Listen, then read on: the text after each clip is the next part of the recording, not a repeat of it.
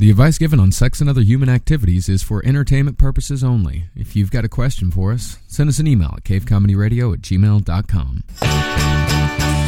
Yep. I guess that's as good a place as any to start. Oh, yeah. Welcome to Sex and Other Human Activities. Oh, man. Just let one out yourself. Let's just do it.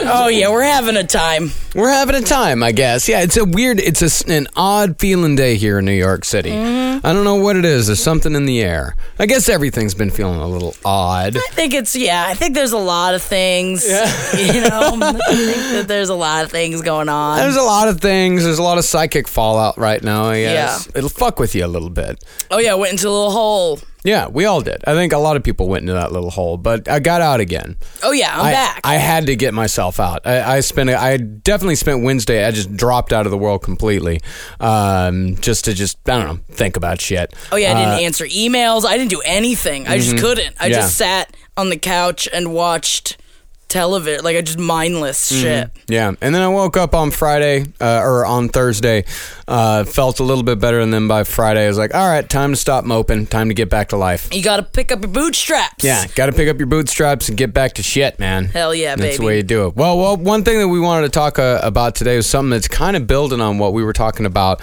on the last episode, when we were talking about, I think it was during answering a letter, when we were talking about having a partner that's able to understand your mental illness. The other side of that we wanted to talk about is having mental illness and understanding your partner and where the fuck they're coming from. Right. And in fact, I'm kind of going through that a little bit right now, because when you really have like a mental illness and when you're, I guess as focused on it as we are, you can become a little bit too focused on it. You can really make it a big part of your personality, so big that it can almost become your entire personality. And you can become a slave to maintenance. And it's also using it as an excuse as well. Oh, absolutely using it as an excuse. And one of the things that I've gotten called out on was I think what is with mental illness sometimes is that, we can somehow make our hard times more valuable and more valid than other people's hard times who don't suffer from mental illness, where it's like, oh, you're having a hard time? Well, I'm always having a hard time. I'm always having a hard time. Life is always hard for me. Life is a constant struggle for me. And you'll never understand. Yeah. I mean, sometimes you do get to that. I mean, when you're really having a rough time and you just think, it's that same thing. I feel like you go back to being a teenager where you're just like, no one understands what I'm going through. Mm-hmm. Only what's happening inside my brain do I understand what I'm going through. And that's not true. Yeah.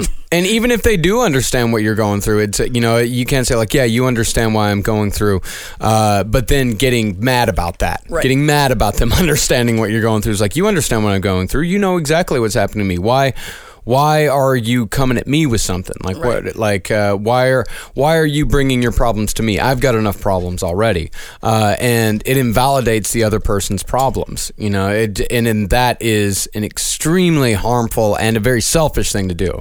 It's fucking awful, and that's something that we all have to watch out for. And especially in a partnership where I am in a partnership with someone who doesn't really have anything going on. I mean, not like that, but I mean, like, no mental illness. He doesn't have a crippling past. He's a guy. He's a dude. Yeah. And so now through the years that I've talked about it on here, that he is good with dealing with me, that afterwards, sometimes he's like, you never think about how I feel when you're going through that. Mm-hmm. And I'm like, well, it's not about you. He's like, I understand that it's not about me, but it doesn't mean that it doesn't affect me. Exactly. And that is something that I had to come to realize, that even though he gets it, that I'm not angry and raging at him, that he's still a person. Yeah. And he still watches me go through it, and he still is concerned. And it's really difficult that, no matter what you say, to not at least take it 3%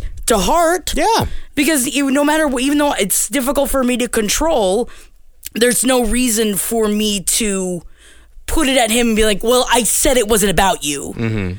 because we're people. We're human beings. Yeah, of course. You have to acknowledge that. Like, you have to acknowledge that, you have to acknowledge that even though they don't take it completely and totally personally, there's a little bit of them that's gonna. There's just, that's just being human. That's just the human condition, is like, no matter how much their rational brain says, yeah, I don't take it personally, it's not about me, it's something that's just going on with them, there's still going to be some part of them that does take it personally. And you got to appreciate that.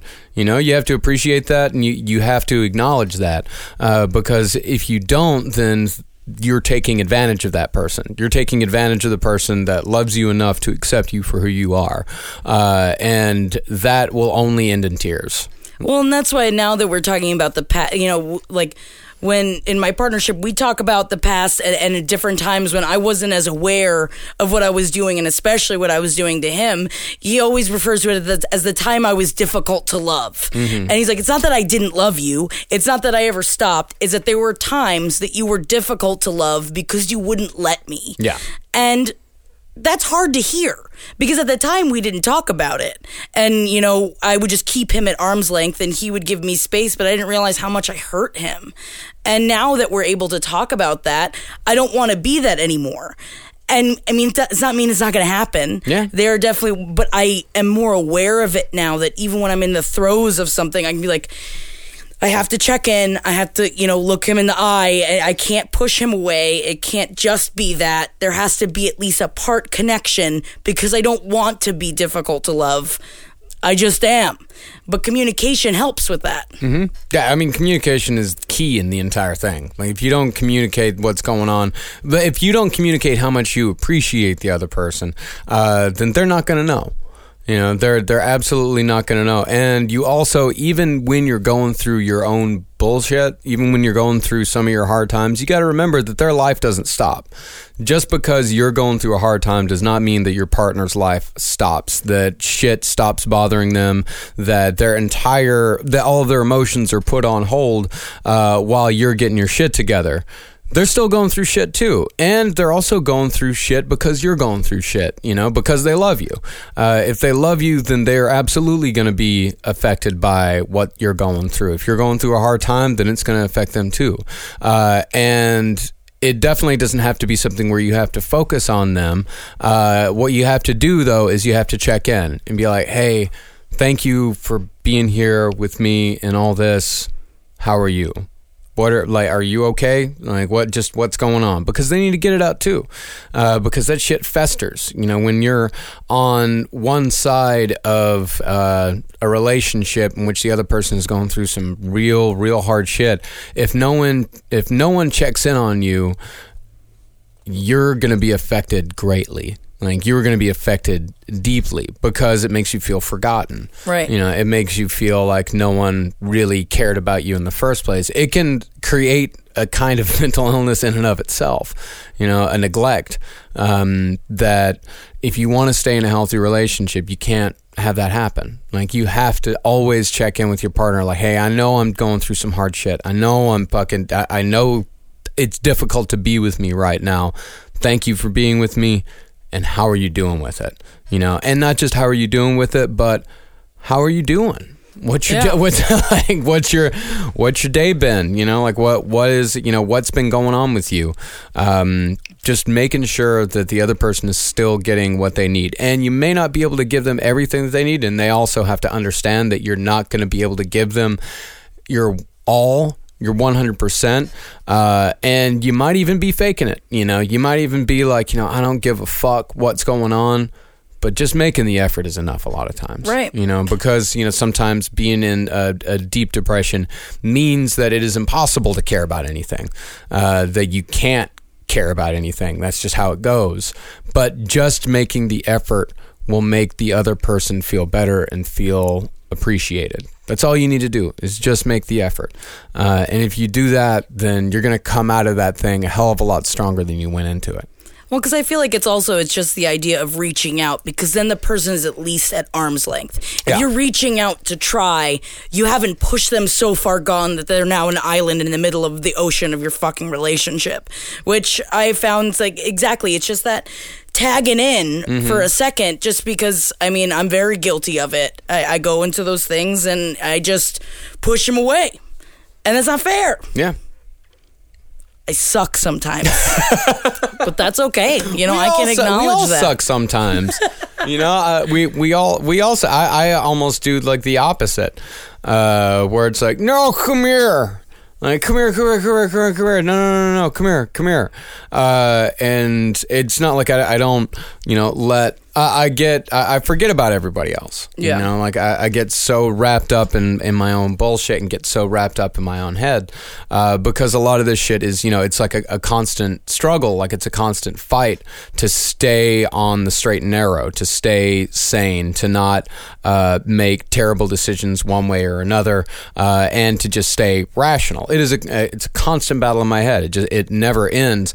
But I'm kind of realizing lately is that I overanalyze things to the point of destroying them. I'm pretty much Lenny everything. Love you. Crush the rabbit. I crushed the rabbit. I know. And I will say, like, it's almost like Lenny is the unofficial mascot of Cave Comedy Radio, because we mention Lenny we use that metaphor more than any other metaphor by far. I mean, I definitely Lenny the shit at a lot of things. Yeah, we do that a lot on the station. But yeah, I'll do that. I'll overanalyze absolutely everything, because I'm so afraid of fucking up. I'm so afraid of making the wrong decision. I'm so afraid of pissing somebody off. I'm so afraid of absolutely destroying everything. So I overanalyze everything and I enjoy nothing.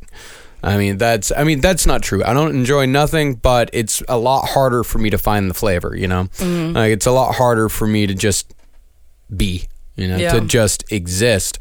And so when that happens, when I really start overanalyzing everything, I pretty much shove my head up my own ass, and I forget about everything and I forget about everyone.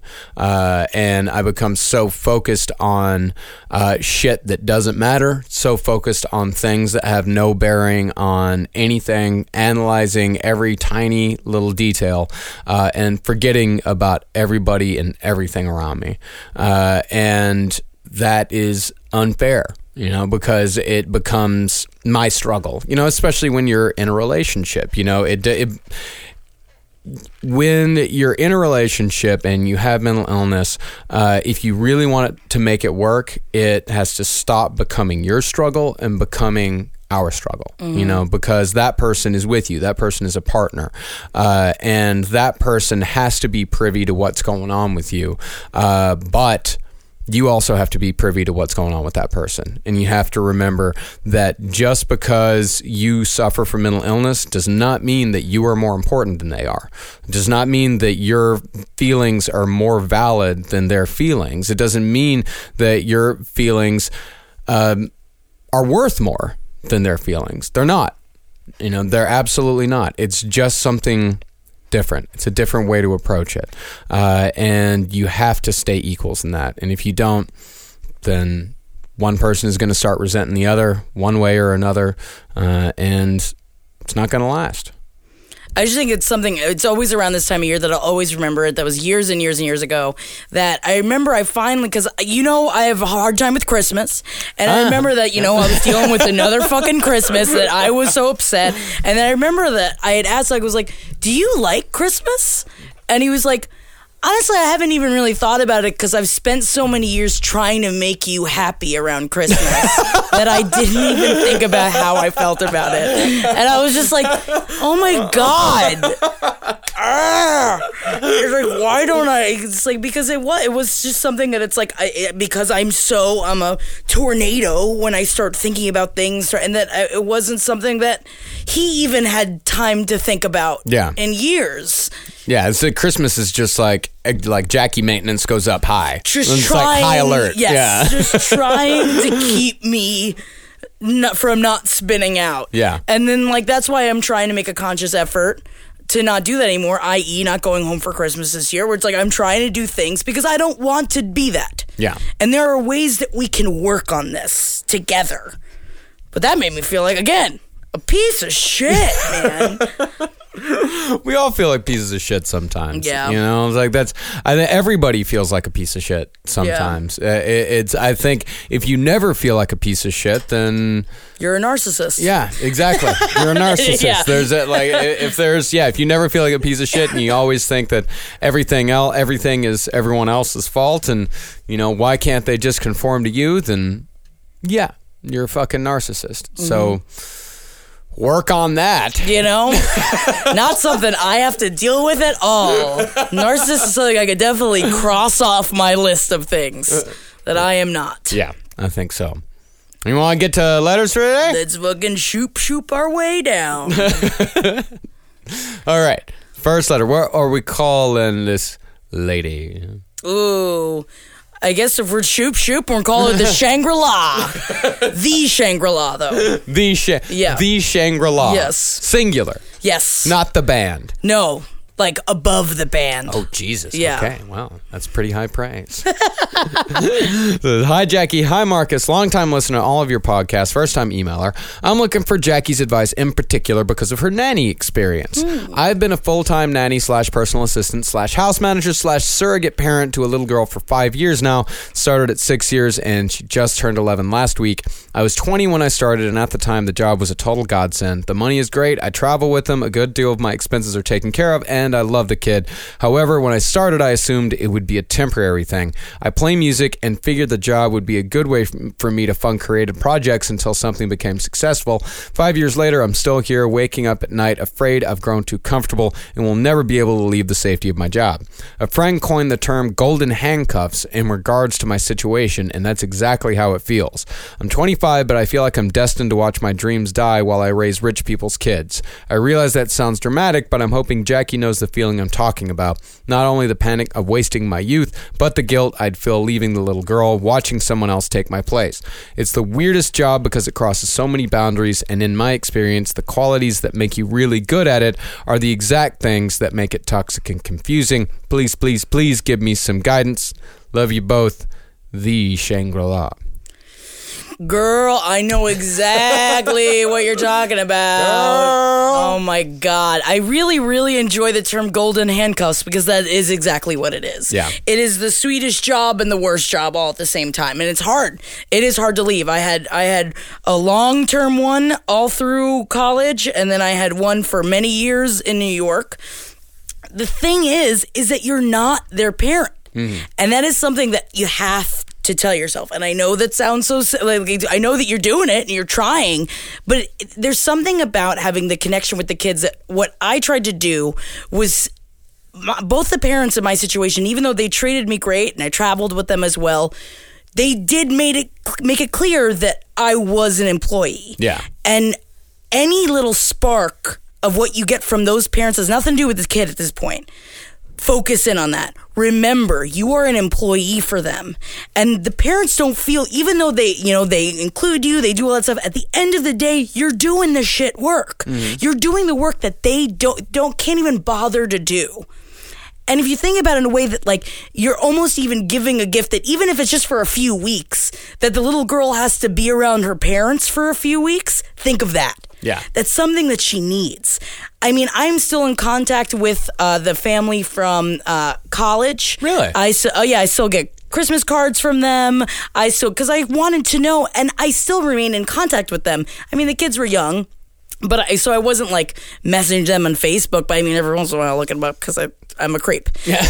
But just to make sure that they're doing well. Yeah. And I mean, the one here, I loved my boys in New York so much, and it meant the world to me. But the woman I worked for was such a horrible bitch that it made it pretty easy to leave. Yeah.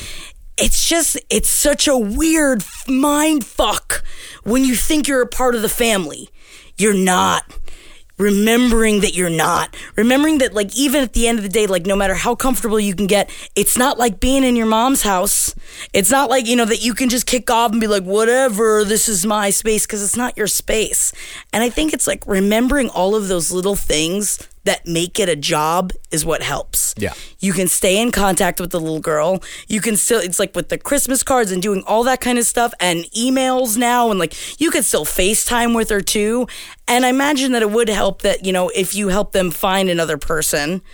But I don't think it would. Yeah, and also she's 11. She's about to hit puberty, so it's a good time to get out. Get out of there. Get out of it. But I think that it's like, you gotta go. I mean, 25 years, you haven't wasted your youth. No. You still have fucking time.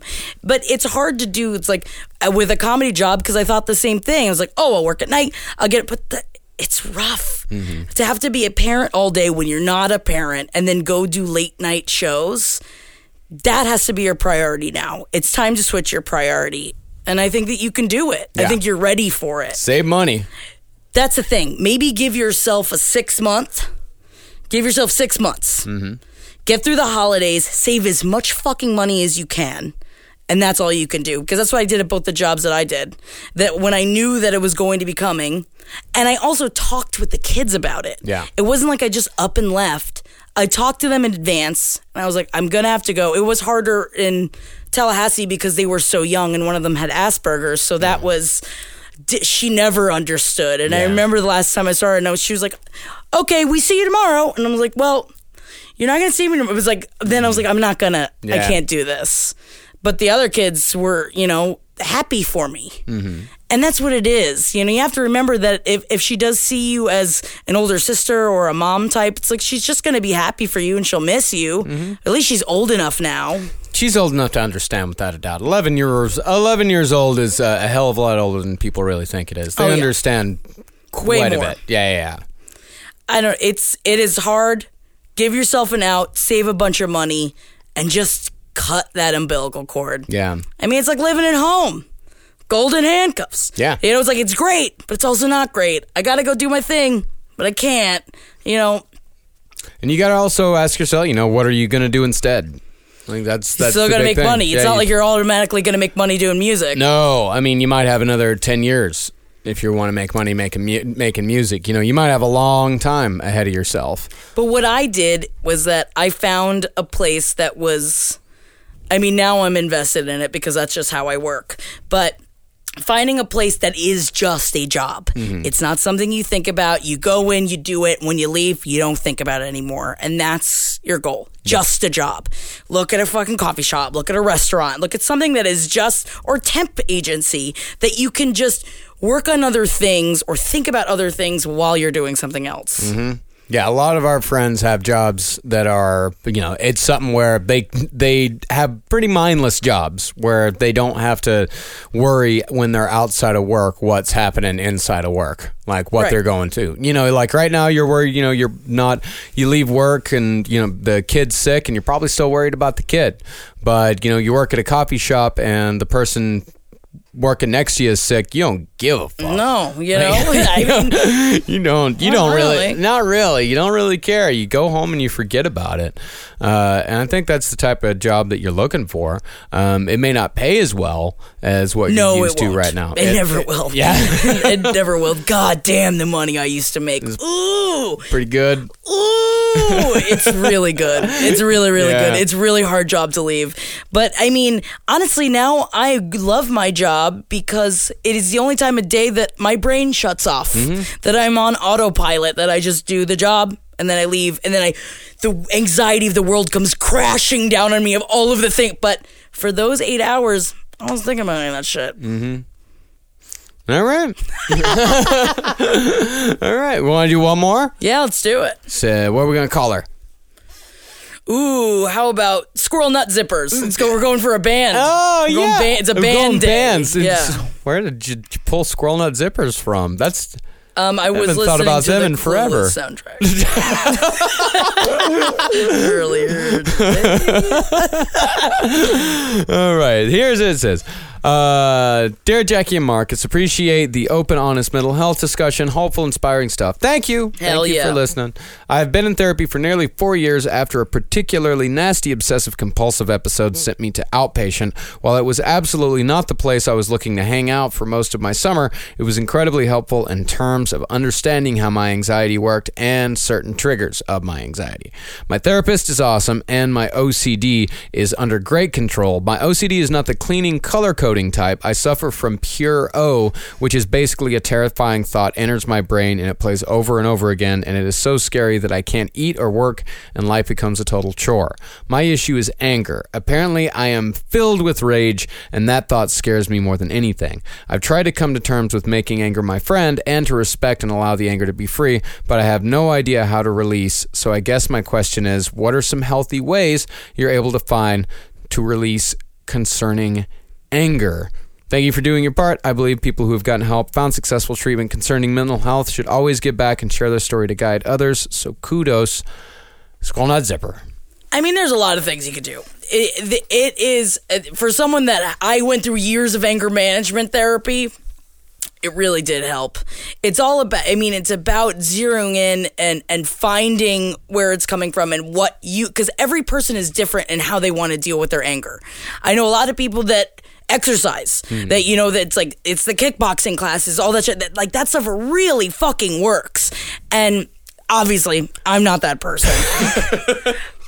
This sounds really silly, but when I get really angry, what I like to do, number one thing that calms me down personally is cook. Yeah? I like to look up crazy recipes, like something that I've never made before, something that looks really hard, and I try to make it.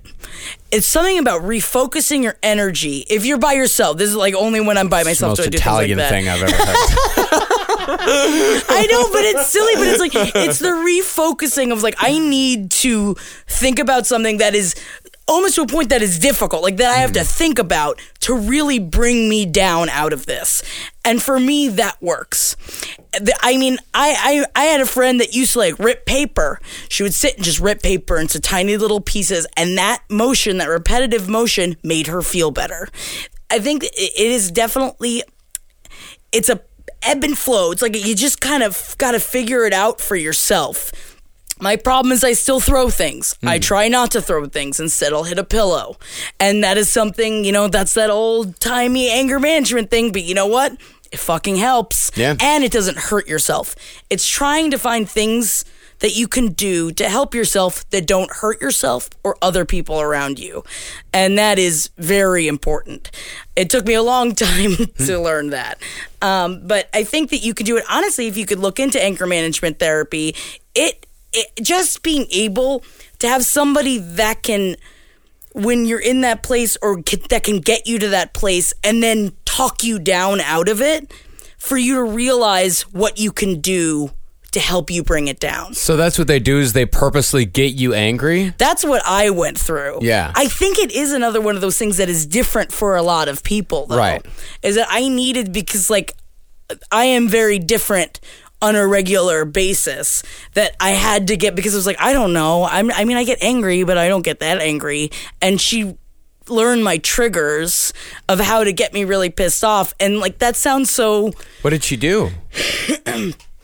A lot of things. There's a lot of things.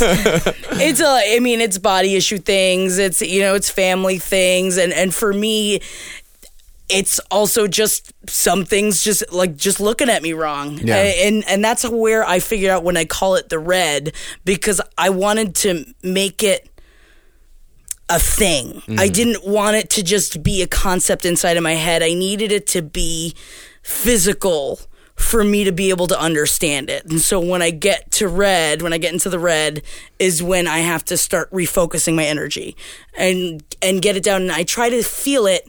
I feel it in the top of my head, and then I think of it as an actual thing, and I make it dissolve into my body.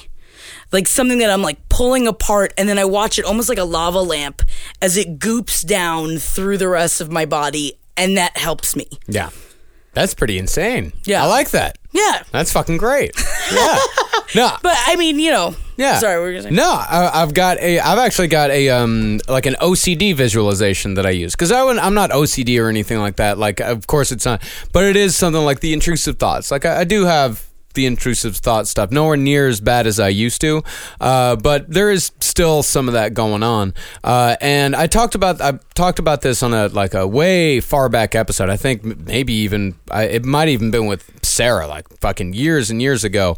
But one of the things, the visualization that I had was that those intrusive thoughts were like little finger puppets, like the little finger puppets that you get in the little plastic bubbles in supermarkets, the little monsters, and the way I kind of thought about it is that those monsters, if there is no finger for those monsters to rest on, then they're just pieces of plastic. There's nothing to power those things on their own. And for me, what those, like the intrusive thoughts, like what the, I guess, delivery mechanism for those intrusive thoughts would be a hand. And then I realized there is no hand.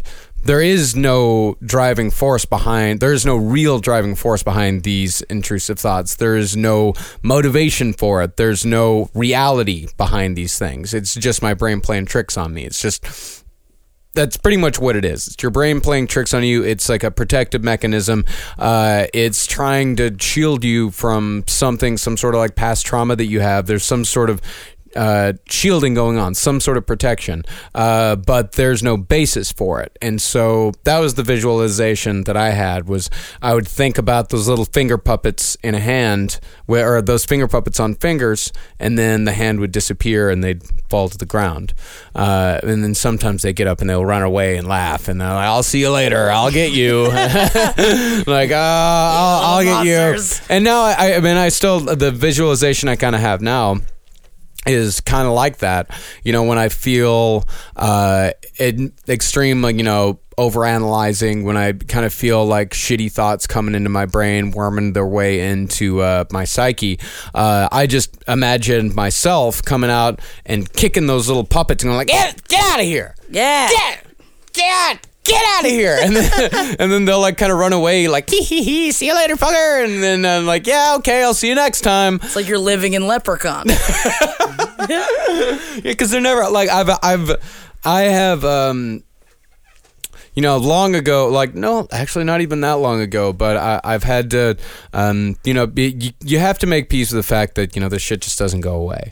Like, it gets better, and it can, and eventually, like, certain techniques that you use to deal with this stuff can become autopilot. Like, I'm sure a lot of the stuff that you learned in anger management, it just kind of becomes autopilot, and you don't even really think about doing it. You just do it. You've trained your brain to do that. But it never really goes away. It never really stops completely.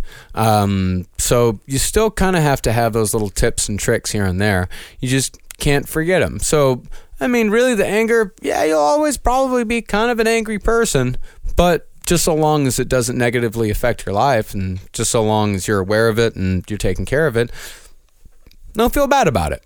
You'll be okay. And also remember to breathe. Always. That's something. Always. No, but like that is something that is a really good thing, especially when you're first starting out. It's that when you're that angry, you're not thinking about your breathing. And it's another easy way to focus your energy on something else, like doing the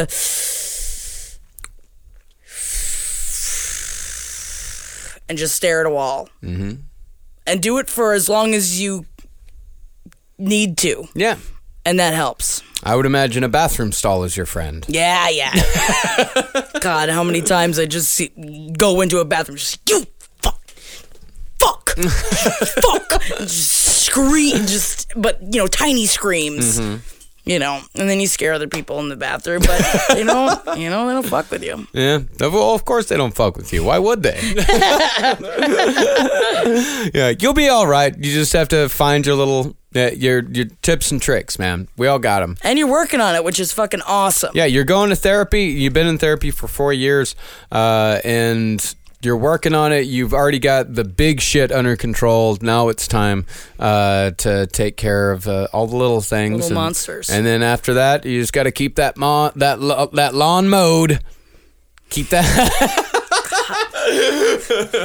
Sounds like pussy hair memes. I know. It sounded dirty. I'm sorry. I could not say it.